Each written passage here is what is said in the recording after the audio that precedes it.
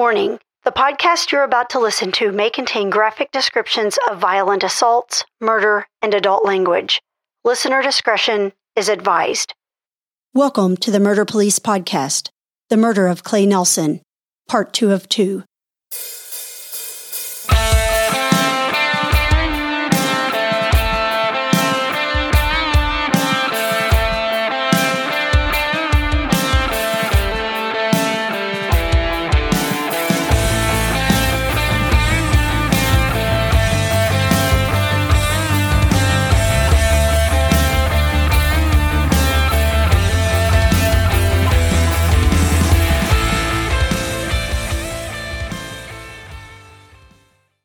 Hello, I am Wendy. And I'm David. And we are the Murder Police Podcast. Well, I'll tell you what, Wendy, what's neat is this is episode 2 of The Murder of Clay Nelson. And episode 1, I think, was mind-blowing. Would you not agree? It really was.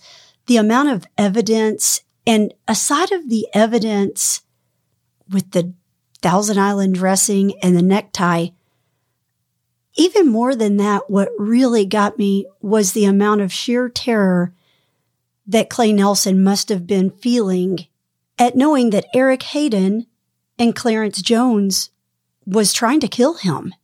Absolutely. I've said before that some crime scenes actually tell a story, and they offer so much detail if the investigators are paying attention. And fortunately for this case, Fran Root was the lead investigator and was working with some fantastic detectives back in 1986 in Lexington. And it tells a story. It tells a story of horror. And I think that's the best way to look at it. It really does. And aside of Fran being as exceptional as he was when he was in that unit, just knowing that Clay gave the biggest hint and clue of all of who his murderer was when he wrote Clarence in the Thousand Island dressing.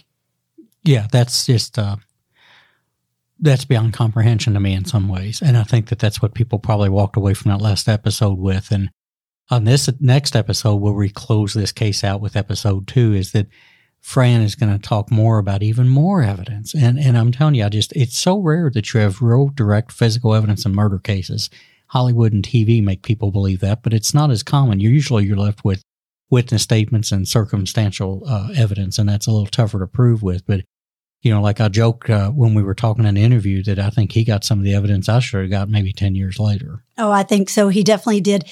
And the fact that this case was closed so quickly, less than 24 hours. Oh, yeah. So he beat the 48 thing. Another thing I really enjoyed, too, was Erica and Jonathan.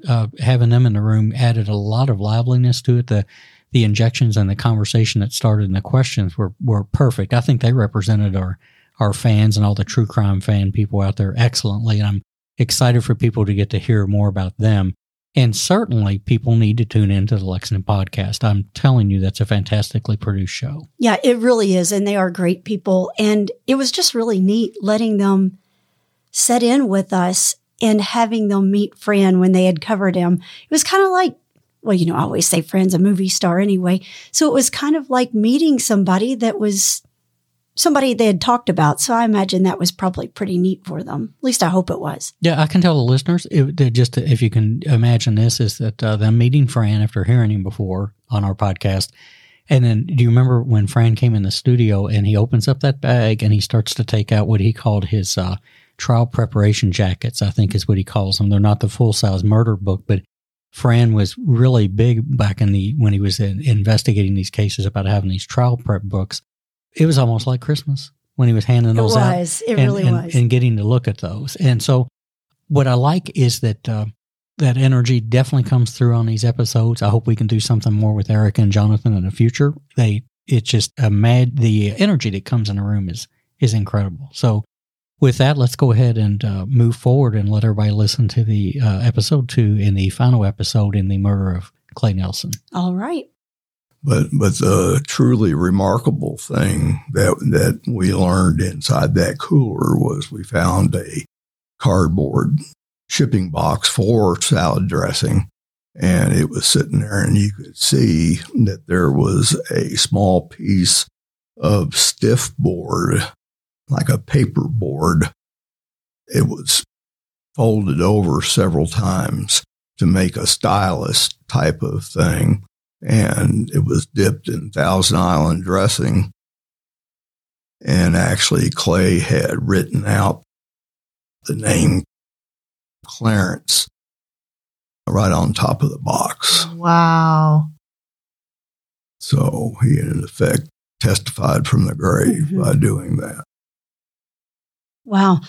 Yeah, it's just, and like we talked earlier, that's where you just, and you're going to gather some more information later on that these guys, this wasn't a botched robbery. This was an intentional robbery, murder.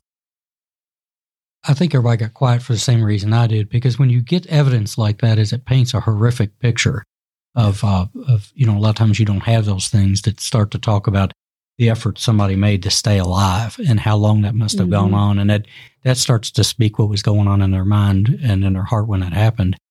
And I know that there was a fire scene, but could you make out in that location at all where the assault started? And then could you track it back to the freezer? Was there enough evidence to show where? It's a fairly small area in the back room area, and the office where the panic button was maybe 50 feet away from the 40 feet away from the back door, and then at a diagonal another 30 feet to the walk-in cooler.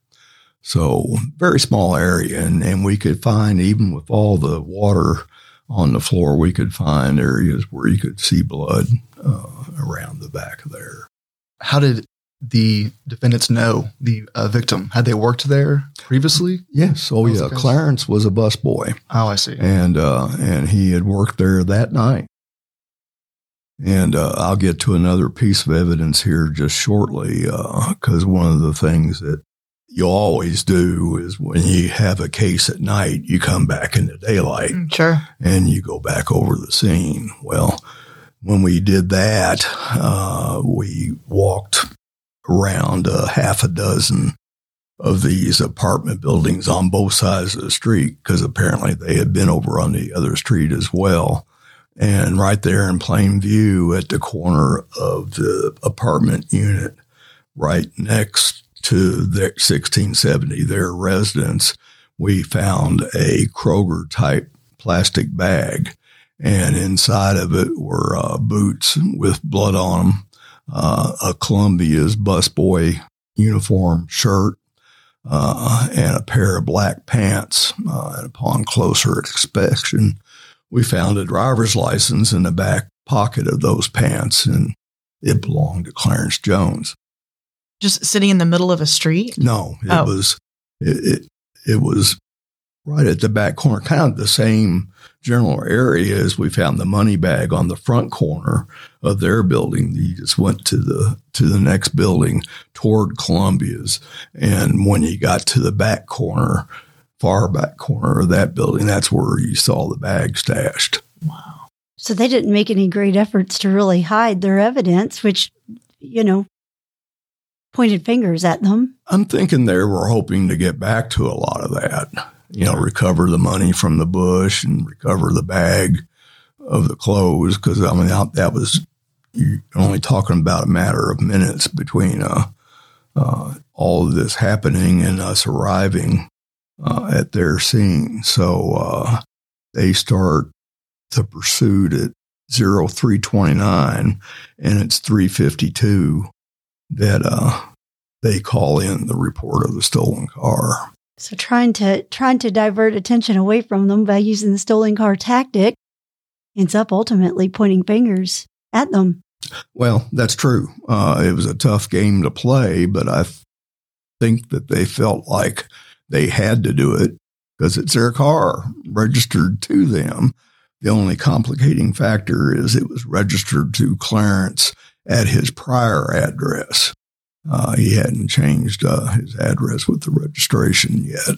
So, we would have gotten to him very quickly anyway.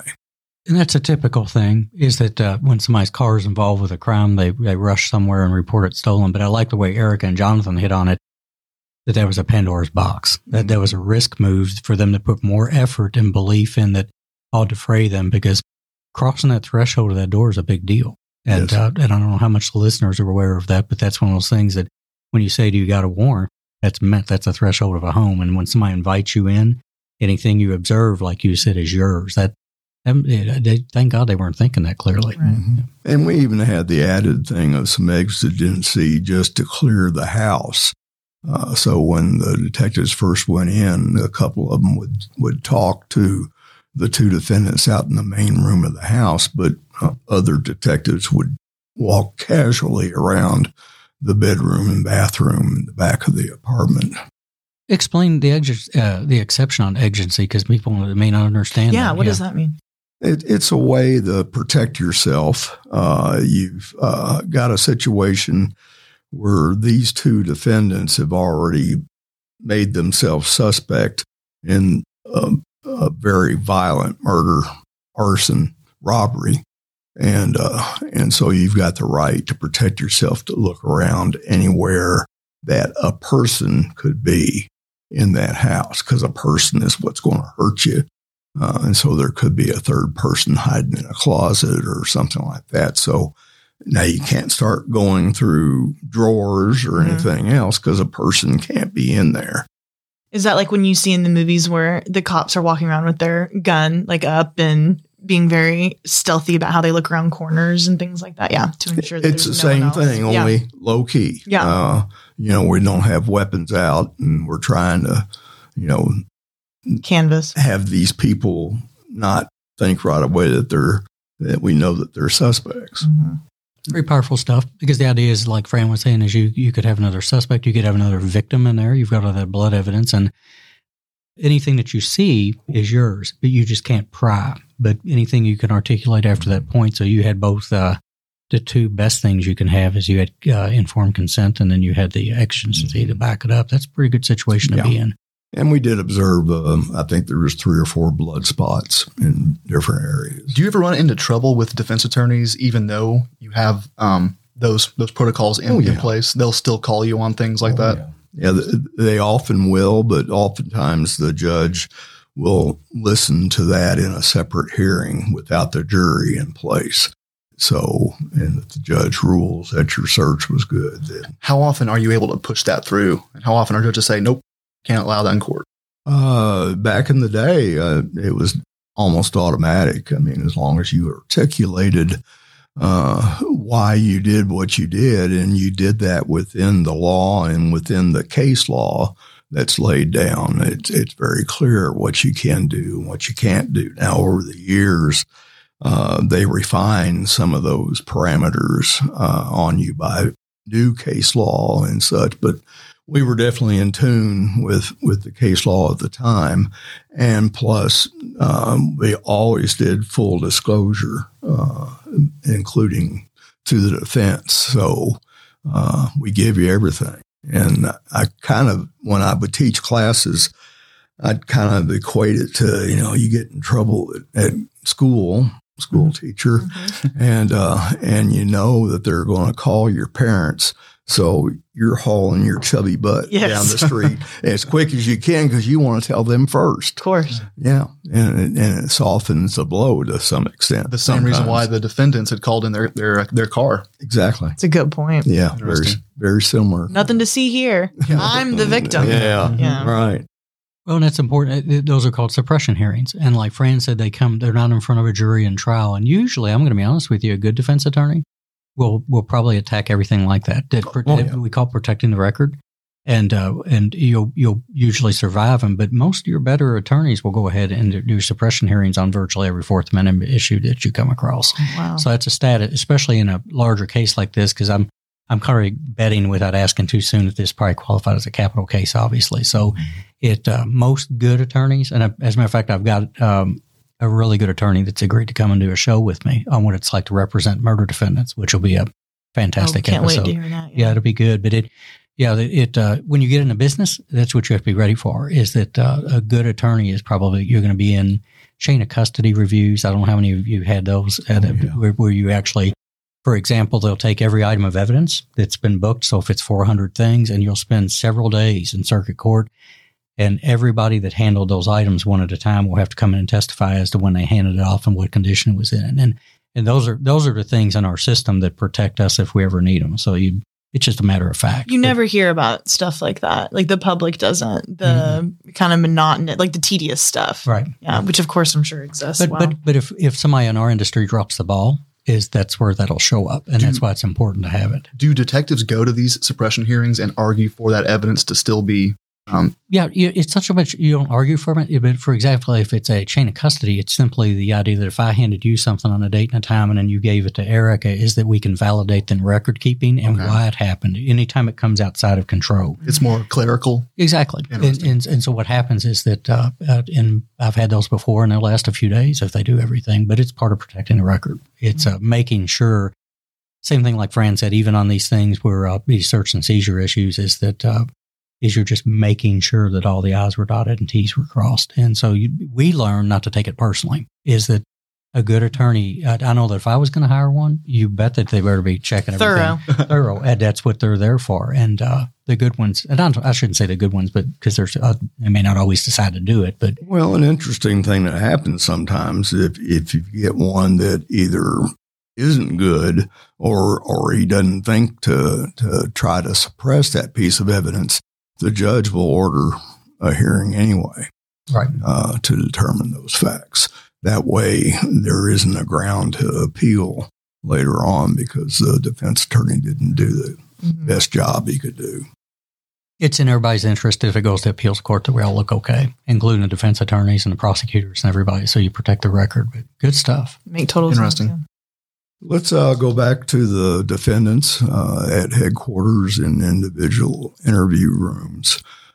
Clarence fairly quickly lawyers up. In other words, asks for representation from a lawyer.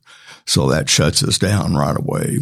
We can't do any more questioning. But it seemed like he lawyered up as soon as I pulled his driver's license out of his pants and showed it to him. From the Kroger bag? Mm-hmm. Well, backing up a little, how did you convince them that you needed them to come down for questioning? Had you mentioned Columbia's? Or did they think it was part of the stolen car? The stolen car. Yeah, it was a runaway train that they let run away. So when you were in their apartment talking to them, do you just casually say, well, why don't we go down and talk a little bit more about this car? Yeah. Without even mentioning Columbia's. Yes. So they agree. Right. And you get them down there and then you pull the license and that's when Clarence lawyers up. Is this you? Now, Eric Hayden. But he said that was stolen too, didn't he? No, he did not say anything at that point. Did you happen to find any money bags? A few. Yeah. Eric was a horse of a little bit different color in that he was very personable, very good talker, and he had the detectives halfway convinced that he was innocent, even to that it had to be all Clarence, and he's just the innocent roommate that all this stuff falls on top of. And we even go to a polygraph right there on the spot. And he semi-passes the polygraph. It's inconclusive, but we had an excellent examiner that was very experienced, and his personal opinion was toward the not guilty part. But following up on everything that we could follow up on, Eric had also earlier in the morning had given us an alibi witness that he had ran to when he was cruising around 3rd Street at 3rd and Race. And it was a female, and identified her by name and gave us her address.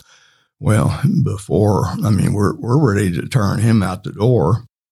And we finally found this alibi witness, and she says, "Oh yeah, I saw Eric last night. He was looking for a gun because he was getting ready to go rob somebody." Oh wow! I bet he wished he hadn't listed her as an alibi witness. Yeah. I've got a bad case of evidence envy. Just like I really think years later you got the stuff I should have got. So thank you, Fran. Well, this was the day before my birthday. Okay. So maybe it was an early birthday gift. Absolutely. It should have a bow on it. Just yes, it should. So then you back up and you let Eric know that the alibi witness is kind of rained on his parade. Mm-hmm. But he lawyers up about that time. So we don't have any real confessions from them, but with that much physical evidence and circumstantial evidence. You don't need it. We don't need them. Yeah. Wow. And with the second guy, what do you think? What point did he lawyer up? Was it when you hit him with the bad alibi news? Was it something specific that he That's dropped? correct. He was cooperative, allegedly, up until then. Until he was smart enough to realize that he was pretty caught. Yeah. Wow. He sounded to me like he was just a very good manipulator, which I kind of enjoy having because they just love talking. It's a sociopathic part of it. They bring you in a circle back to them. I was getting excited for you for a minute, but like Erica said, he probably wised up at the last minute. So. Yeah, they did. So anyway, this thing goes, both of them get charged with murder, robbery first, and arson first. And this does qualify as a capital offense because it's a aggravating circumstance. The murder of one person wouldn't be a capital offense unless they were a police officer, but the murder in the course of a robbery or arson is a capital offense. So we went for the death penalty on them, which just it complicates what you do, but. Anyway, we didn't get them for the jury came back quickly and unanimously. And see, Clarence actually testified during the sentencing phase. And, he started screaming. He lost control of his emotions. Why? What did he say? Well, he was talking about the stabbing and, of course, he was trying to put more of it on Eric, but he ended up putting it on himself, too. How so? Well, just that he was right there. He's holding the guy down. They're fighting at the cooler. And incriminated himself by for sure being involved. Yeah. Wow. We did find one knife in the mess of the arson scene that we felt could have been the murder weapon, but with fire and water, there wasn't any way to put that. Was it ever determined who did the actual stabbing, or did both of them have parts in that? Yeah, I think they both had parts in it. But did they ever say that if the fire was a part of the plan, part of the premeditation, or was it just like, oh, this wild spree, like we better cover this up with lighting a fire? Yeah, I think that was an afterthought. Mm-hmm. It wasn't an intention at first. But they never did say. So we don't know. And it didn't look like they tried to destroy the victim with the fire, right? You don't think it was a... And that might have been a hope from it, but just happened at the first units there before the building was fully engulfed with flame that they managed to drag his body out. Yeah, because I don't want to do a how-to for would-be people killing, but that arson thing on destroying a body really isn't that effective. So I hope I didn't help somebody out to go buy a lime or a deeper or backhoe or something. But it really is the Murder Police podcast. Yes. How-to version. Yeah, tune in next week for more tips. But the reality of it is that sometimes they will try to do a destruction of a body, and that's a difficult thing to do in a crematorium under the right circumstances. But it does buy time, I will say, because I've got some cases that it will buy time. And again, if you're the wrong person listening to this, just delete what I said. Disregard, as we say in trial. Speaking of which, do you remember anything during the trial phase that stood out as far as the prosecution plan or anything? Because you had Assistant Commonwealth Attorney Mike Malone, and there was a story behind that too. Mm-hmm. Was there anything in the strategy or in the trial that stuck out that you recall? Or, for example, when you testified, were you challenged on cross in any particular ways that were interesting? Actually, no.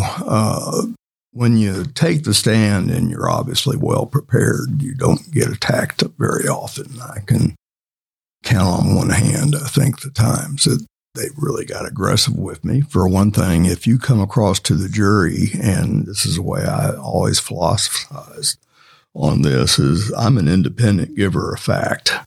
I'm not necessarily on anybody's side. Yeah, unbiased. So I'm going to be as cooperative with the defense attorney and as I am with the prosecutor.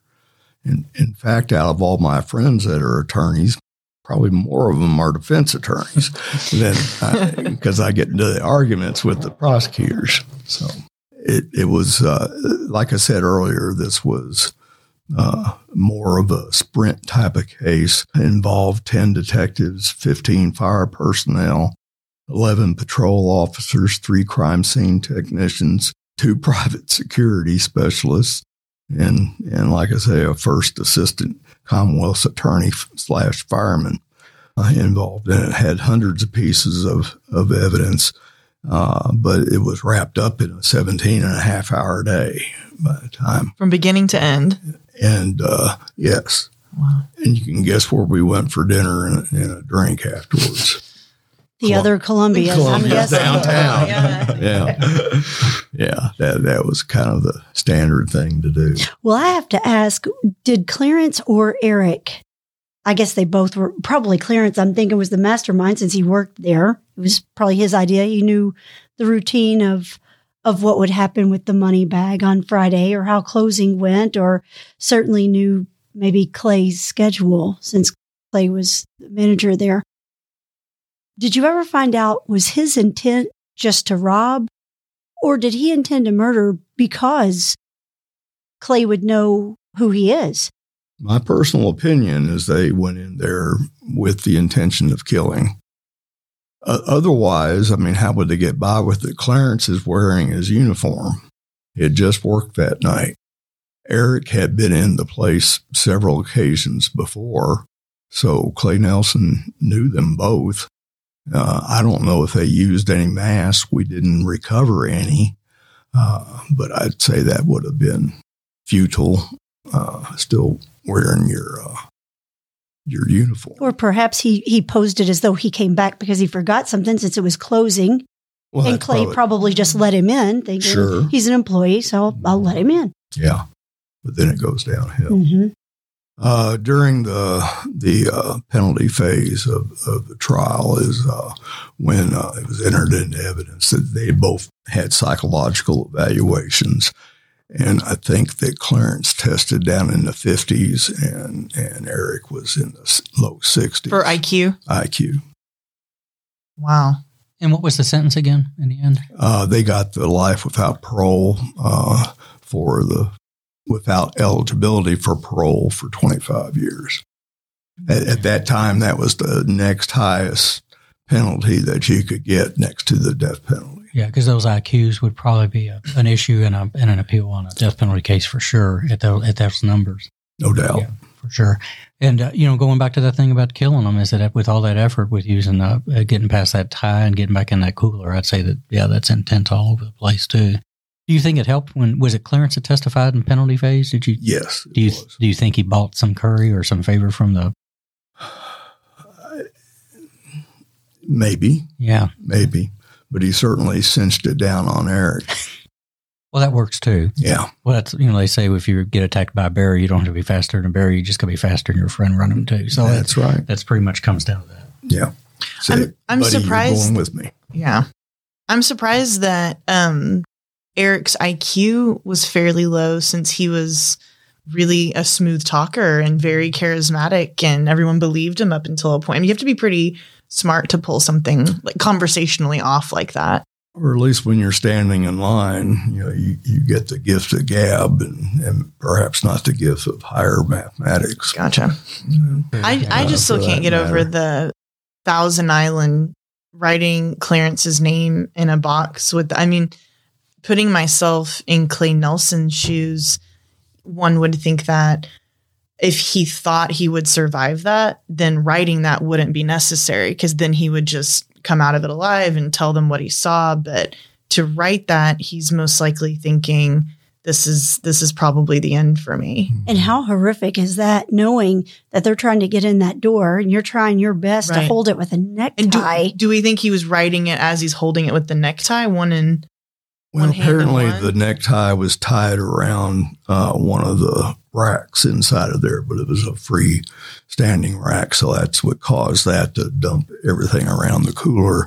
So, yeah, he was probably back to holding it himself, and it would have reached. It wasn't a very big cooler, and to make a tiny stylus, like rolling up some cardboard, like you said, to then dip into Thousand Island dressing from these plastic bowls, all of that all at once.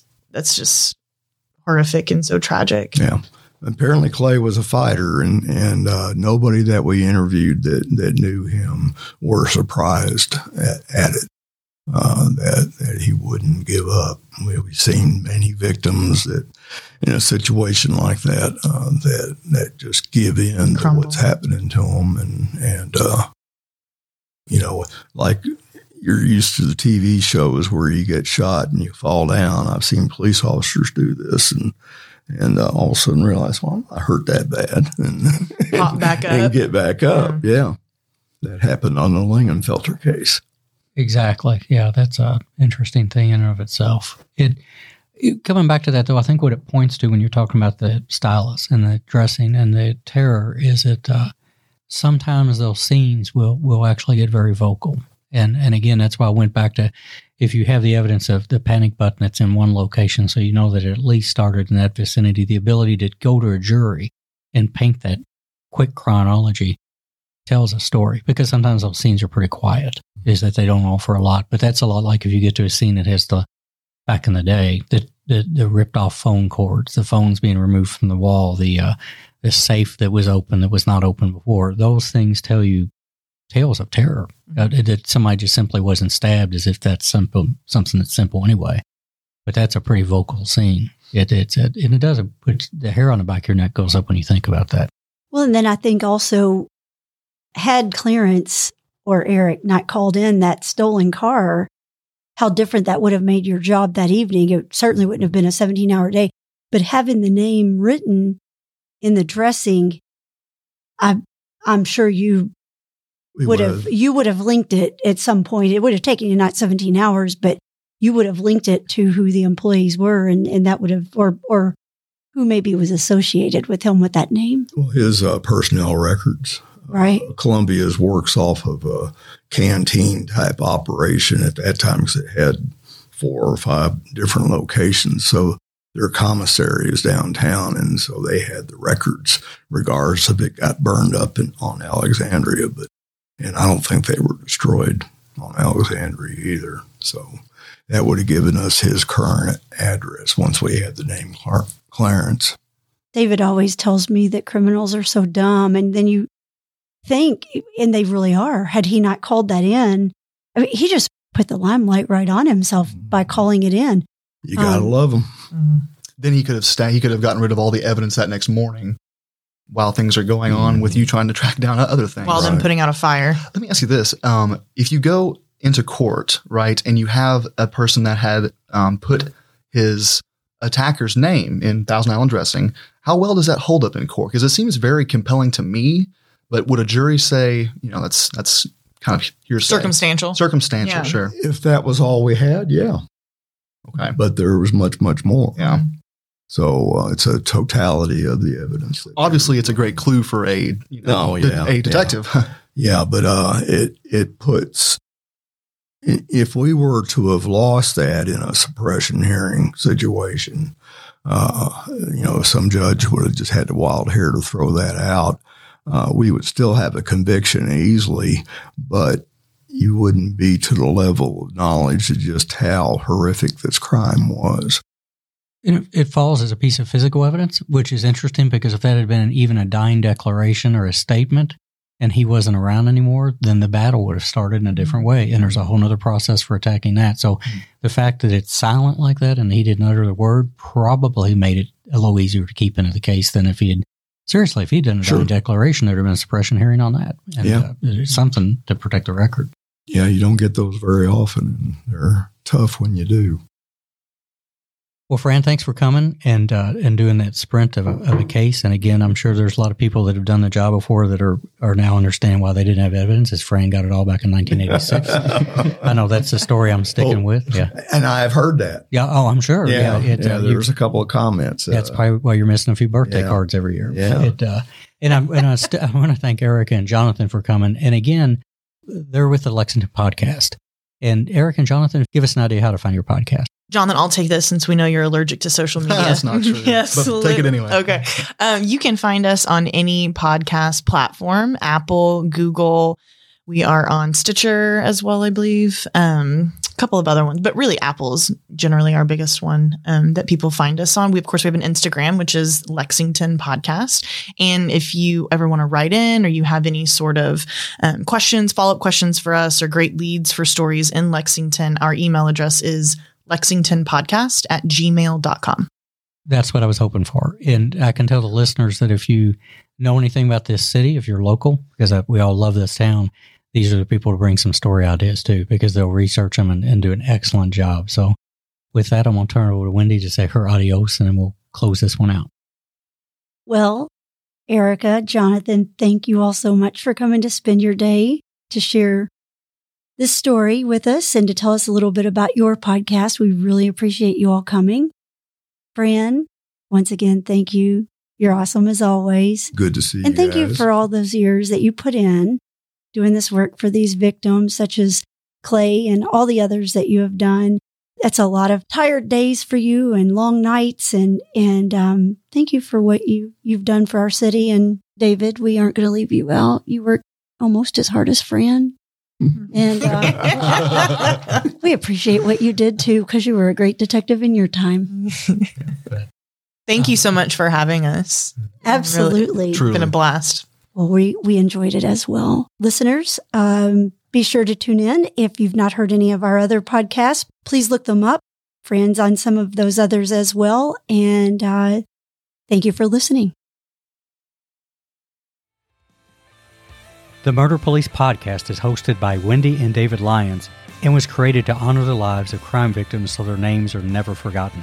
It is produced, recorded, and edited by David Lyons. The Murder Police Podcast can be found on your favorite Apple or Android podcast platform, as well as at murderpolicepodcast.com, which is our website, and it has show notes for imagery and audio and video files related to the cases you're going to hear. We are also on Facebook, Instagram, Pinterest, LinkedIn, and YouTube, which has closed caption available for those that are hearing impaired. If you've enjoyed this podcast, please subscribe for more and give us a 5-star review on Apple Podcast or wherever you download your podcast from. Subscribe to the Murder Police Podcast and set your player to automatically download new episodes so you get the new ones as soon as they drop. And please tell your friends. Lock it down, Judy.